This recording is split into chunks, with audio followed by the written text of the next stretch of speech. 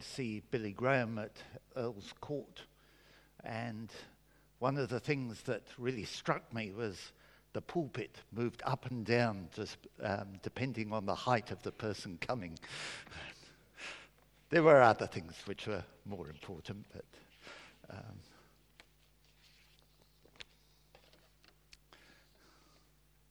this morning we continue our journey through the book of Lamentations, and I read from chapter 3, verses 17 to 33. My soul is bereft of peace. That's right, I need to. Thank you. My soul is bereft of peace. I have forgotten what happiness is, so I say, gone is my glory and all that I hope for from the Lord. The thought of my affliction and my homelessness is wormwood and gall. My soul continually thinks of it and is bowed down within me. But this I call to mind, and therefore I have hope. The steadfast love of the Lord never ceases. His mercies never come to an end. They are new every morning. Great is your faithfulness. The Lord is my portion, says my soul. Therefore I will hope in him. The Lord is good to those who wait for him, to the soul that seeks him. It is good that one should wait quietly for the salvation of the Lord. It is good for one to bear the yoke in youth, to sit alone in silence when the Lord has imposed it, to put one's mouth to the dust. There may yet be hope. To give one's cheek to the smiter and be filled with insults, for the Lord will not reject forever. Although he causes grief, he will have compassion according to the abundance of his steadfast love, for he does not willingly afflict or grieve anyone.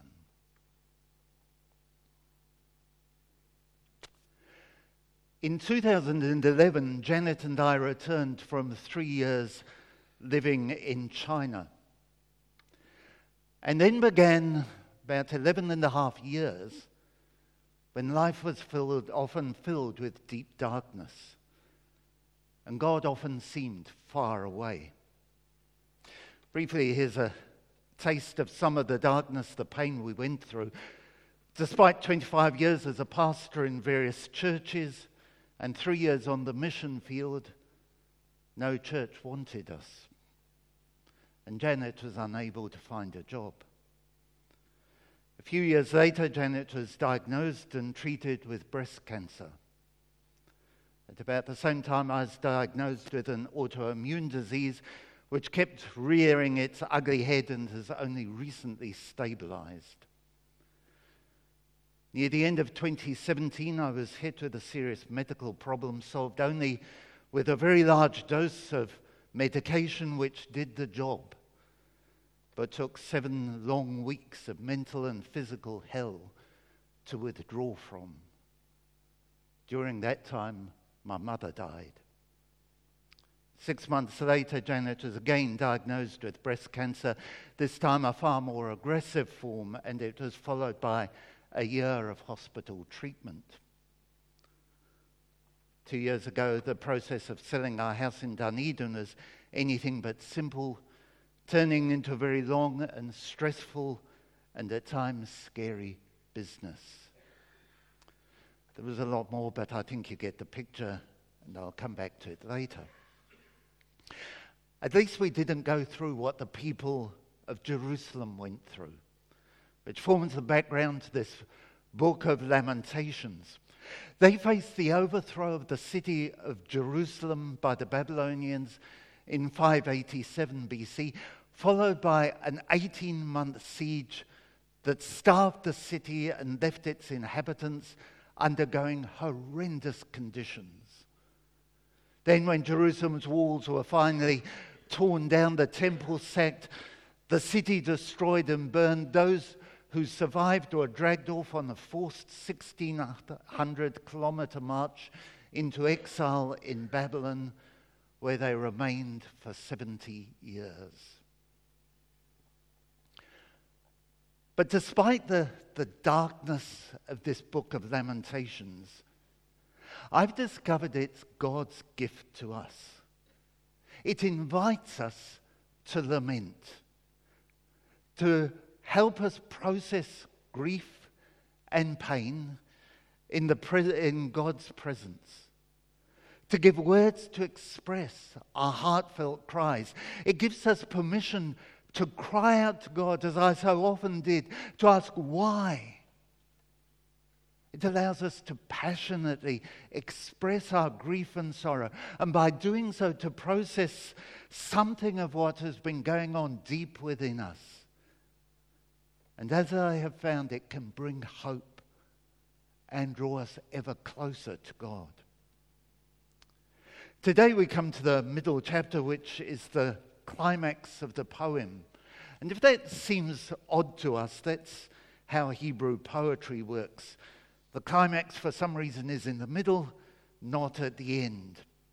So here's the middle chapter, is the focus, the end point, the big thing the writer of Lamentations wants to say to us. Although there is much more to tell as he works this all out in the last two chapters, so you have to come back again for the next sermon in a fortnight's time. At the end of chapter 2, daughter Zion, representing the city of Jerusalem, falls silent, and we hear from her no longer. Chapter 3 begins with the poet announcing himself as one who has seen affliction under the rod of God's wrath. And in the next 17 verses, he lifts the torments he's endured, and they're horrific. So much so that we can't struggle through the horror of these verses without knowing that hope is coming. But at the same time, we cannot soak in the warmth of the hope to come without knowing that very soon our tears will flow at the destruction of his people. We need to affirm these two great realities, doing justice to the integrity of both. The horror of suffering and evil must be fully expressed and remembered, and the abiding faithfulness and goodness of God must be completely conveyed and recalled. Chapter 3 then begins with a heart broken over the judgment of God. It's a catalogue of the awful experiences the people of Jerusalem have gone through, in a barrage of sentences beginning He has driven me into darkness. He has turned his hand against me. He has made my skin and flesh waste away. He has besieged me with bitterness and tribulation. He has made me sit in darkness. He has walled me in. He has put heavy chains on me. He shuts out my prayer. He blocks my way. He has made my paths crooked. He has led me off my way. He has shot me in my heart. He has filled me with bitterness. He has ground my teeth on gravel. He made me cower in ashes. And who is this he that the poet speaks of in every verse? Who is it that he believes has done this to the poet and his people? Well, it's God, claims the poet. God has done all this. And this catalogue of complaints comes to a climax in verse 18. Gone is my glory, and all that I had hoped for from the Lord. It's a terrible catalogue of loss and all hope completely extinguished.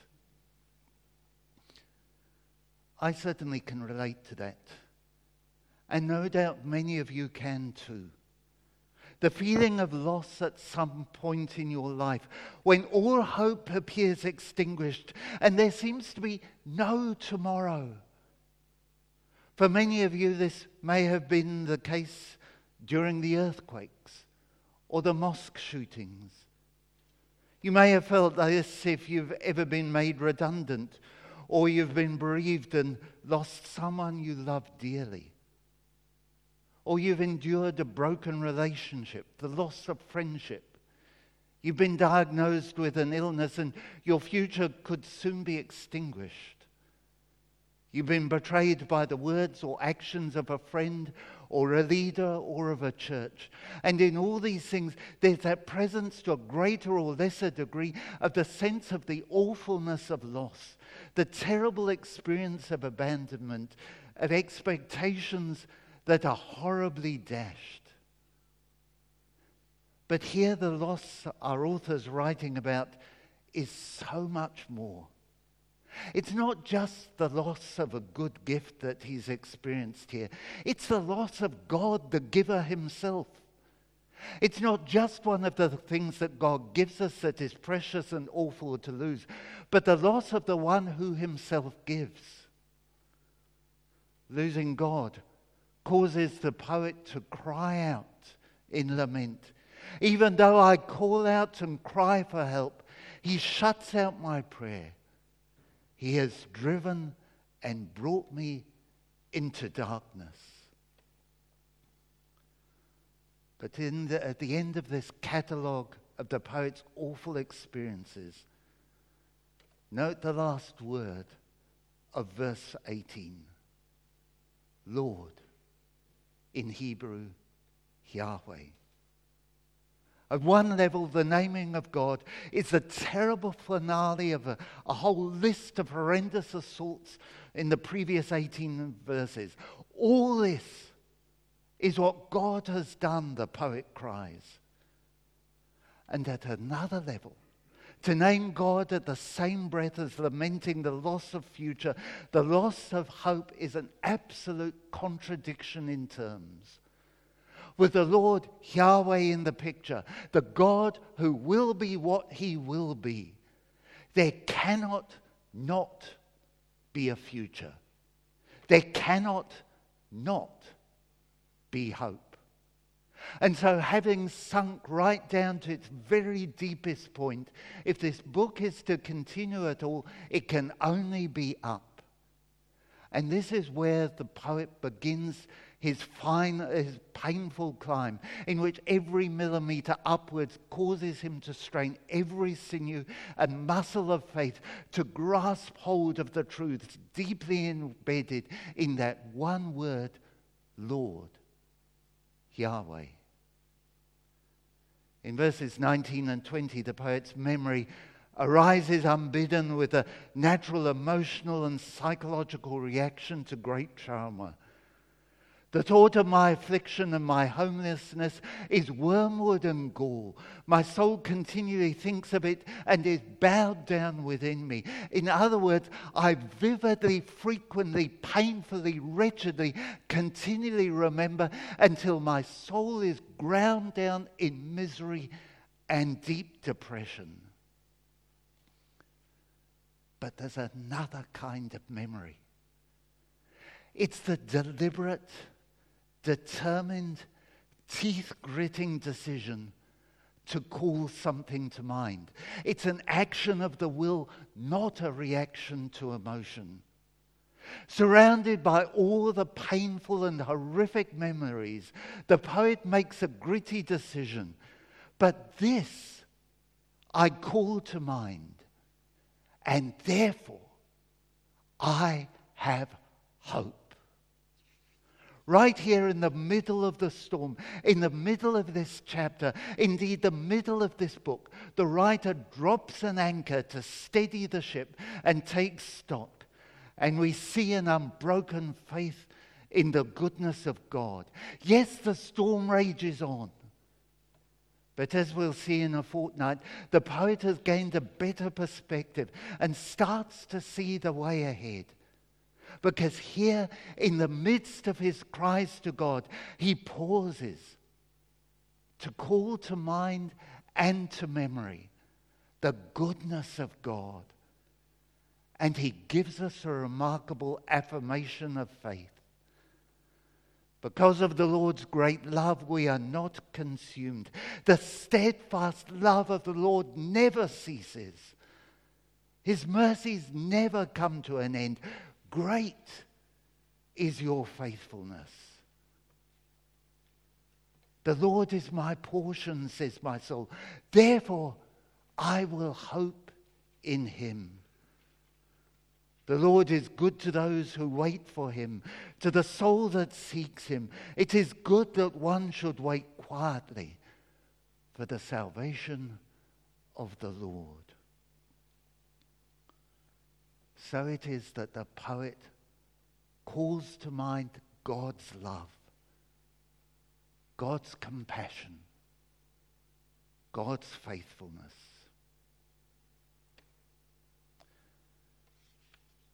In times of pain and suffering, in times when the darkness rolls into our lives, we, like the poet, need to make the decision to preach truth to ourselves.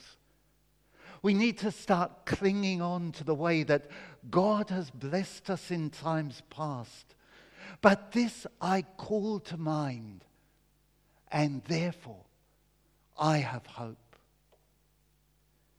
In my case, as I struggled through the darkness of those 11 and a half years, I forced myself to keep looking back over my life and to retell to myself how God has worked in the past.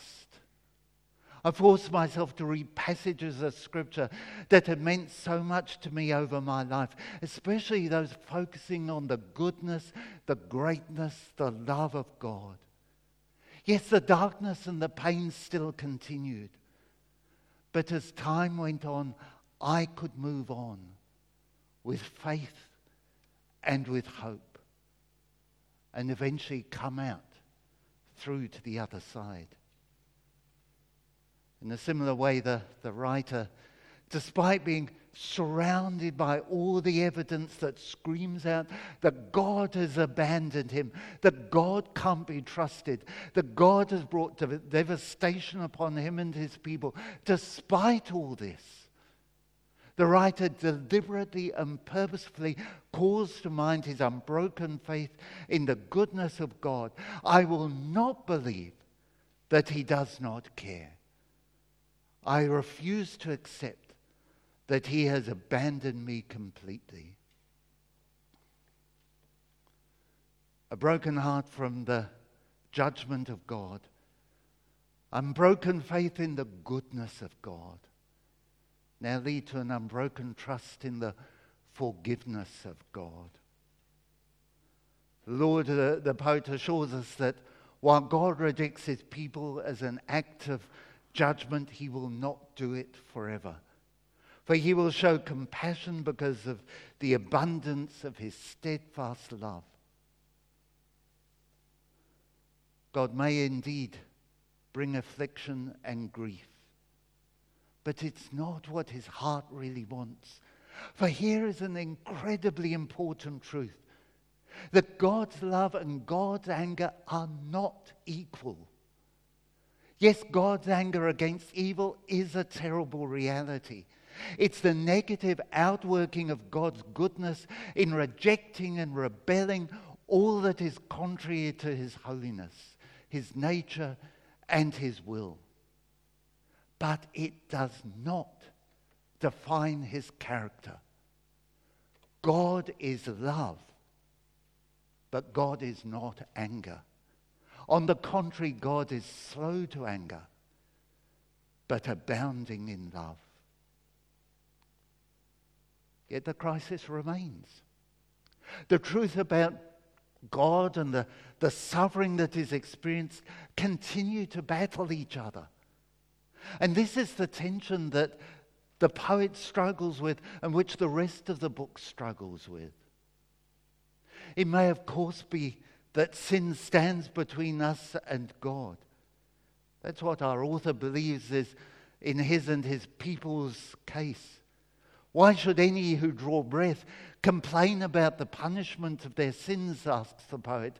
And he calls out to the rest of the chapter for humble penitence before God. Let us test and examine our ways and return to the Lord. Let us lift up our hearts as well as our hands to God in heaven. We have sinned and rebelled, and you have not forgiven. It's an uncompromising, straightforward admission of corporate guilt. We have sinned. We have rebelled. The author feels the pain. My eyes flow with rivers of tears because of the destruction of my people. My eyes will flow because without ceasing, without respite. We leave the poet there for a fortnight and move back to the present. You may be going through pain and the experiences of rejection and loss at this time. Or you may be aware that there is from some time back, for it's never been properly processed. Realize that here God gives us permission to mourn, to let the tears flow, but also determined to put your hope in God. This surely is the position of the Christian believer in the face of terrible times, indeed in your own life or in the lives of others around you, to hope in God, to hope for the breaking in of the kingdom of God, to hope finally for the return of Christ, to hope for the confidence that God is faithful and also that he is compassionate, abounding in incredible love. But it's not easy to do that. I can certainly attest to that. It's not easy in the face of pain and suffering and difficulty, whether your own or that of others around you. When you see hard things happening, it's not easy to take that stance before God, especially when he seems silent. But it is possible. And that's why I'm here today, preaching from this book. For God is the one who does not willingly bring affliction or grief. And soon as we come around the communion table, we'll call to mind, we'll remember that he is the one who has steadfast love. He is the one who never fails.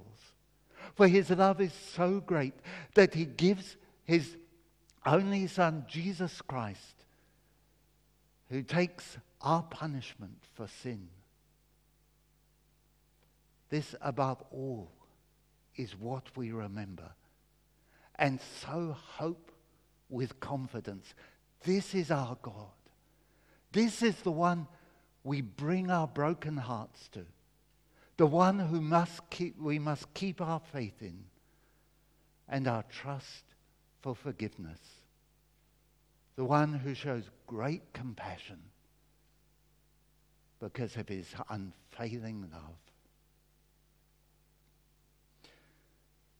Let's spend a couple of minutes in silent prayer and reflection as we begin to process what God's been saying to us this morning. Then I'll pray and we'll move into communion. Let's just pray and reflect.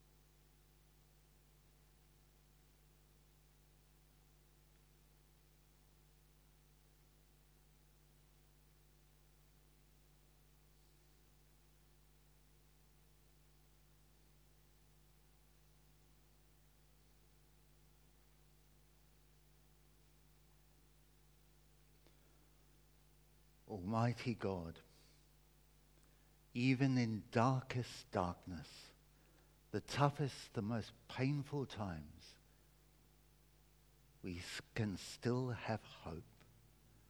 Because of your great love, we are not consumed. Your compassions never fail. They are new every morning.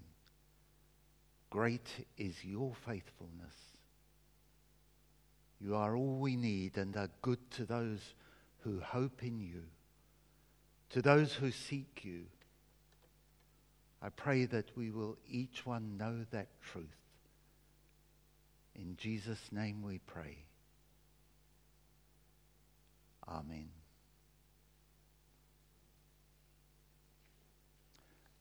As we come around the communion table with those who are helping serve, come forward.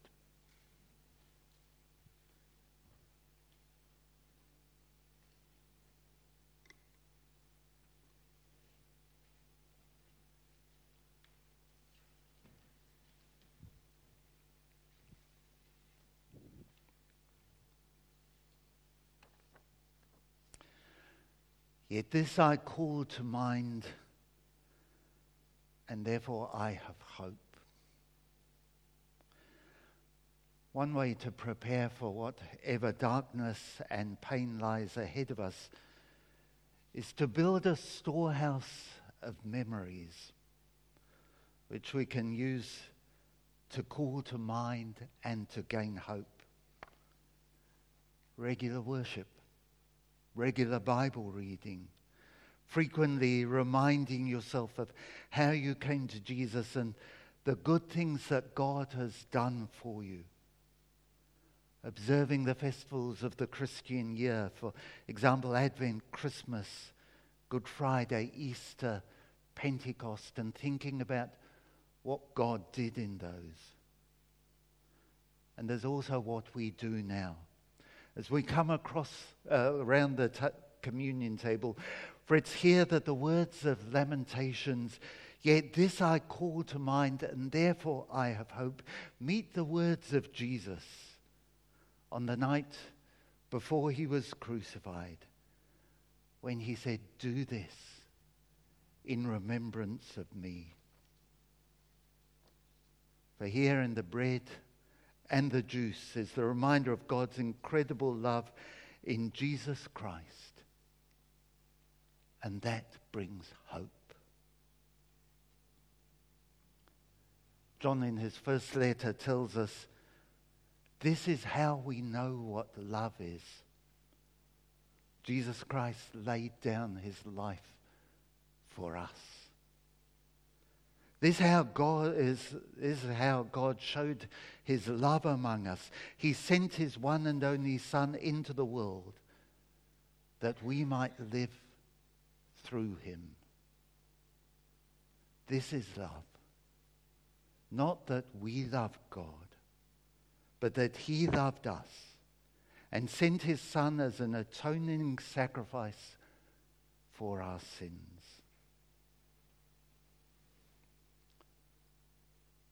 Paul, writing to the Christians in Corinth, says, the Lord Jesus, on the night he was betrayed, took bread, and when he had given thanks, he broke it and said, "This is my body, which is for you. Do this in remembrance of me."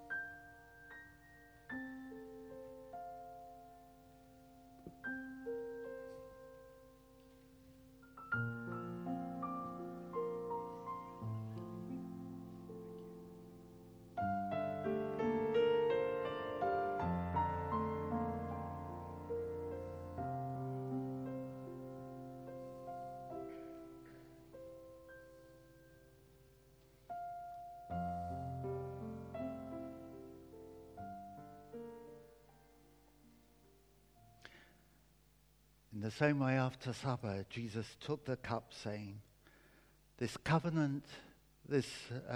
is the new covenant in my blood. Do this whenever you drink this in remembrance of me.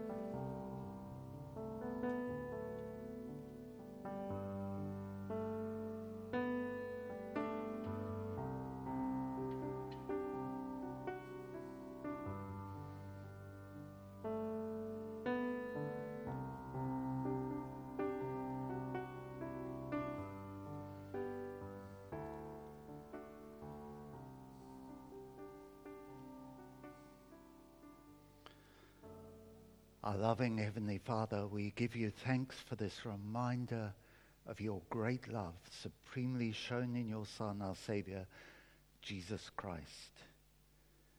In calling this to mind, keep it ever before us, so that we may go from this place into whatever is before us, filled with hope and strengthened by your love and grace. We pray this in Jesus' name and for his glory. Amen. Will the musicians come forward and lead us in our final hymn, one with many references to the book of Lamentations. Great is your faithfulness.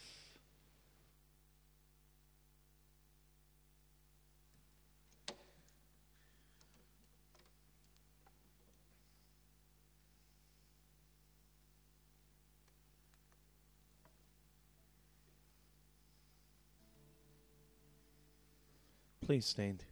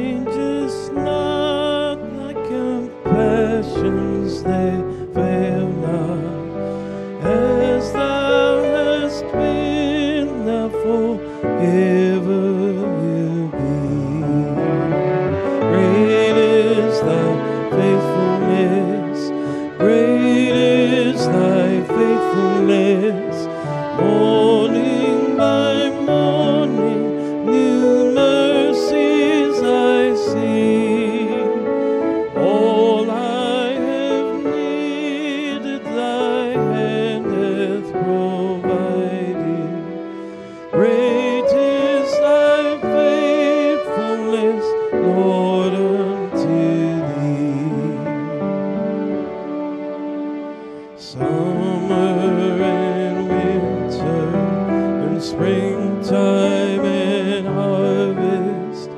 sun, moon, and stars in their courses above. Join with all nature, manifold witness to thy great faithfulness, mercy, and love. Great is thy faithfulness, great is thy faithfulness. Morning by morning, new mercies I see. All I have needed, thy hand hath provided.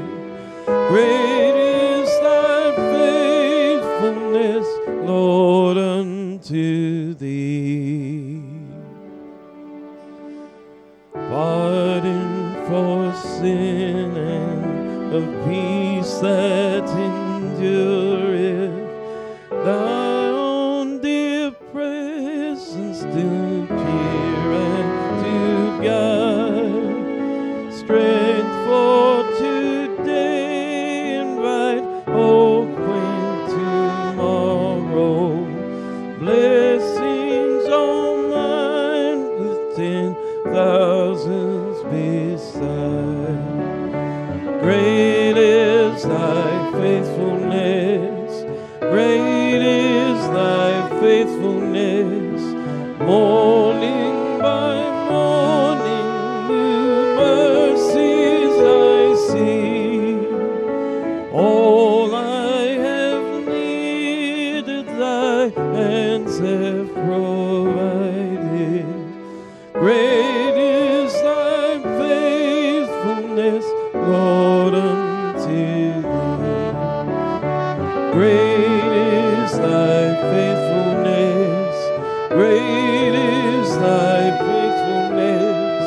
Morning by morning, new mercies I see. All I have needed, thy hand hath provided. Great is thy faithfulness, Lord, unto thee.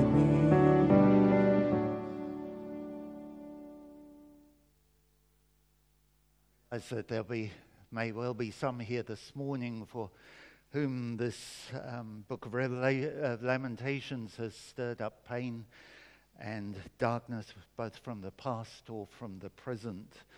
And Rod and I will be very happy to pray for you or talk with you or go to someone else you can trust.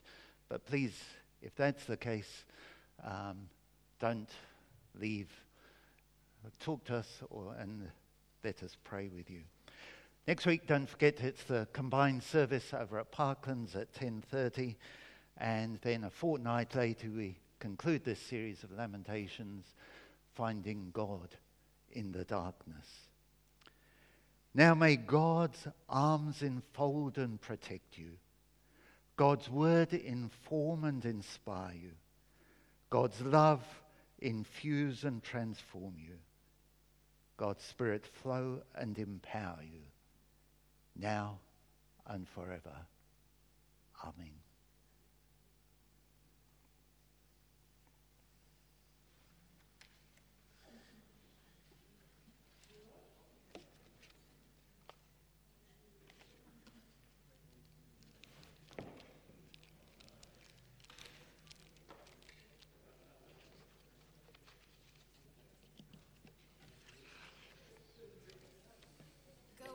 The presence of God and try to pen lyric and melody, and after a couple of hours it just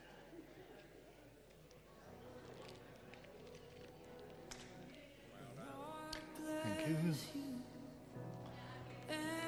you.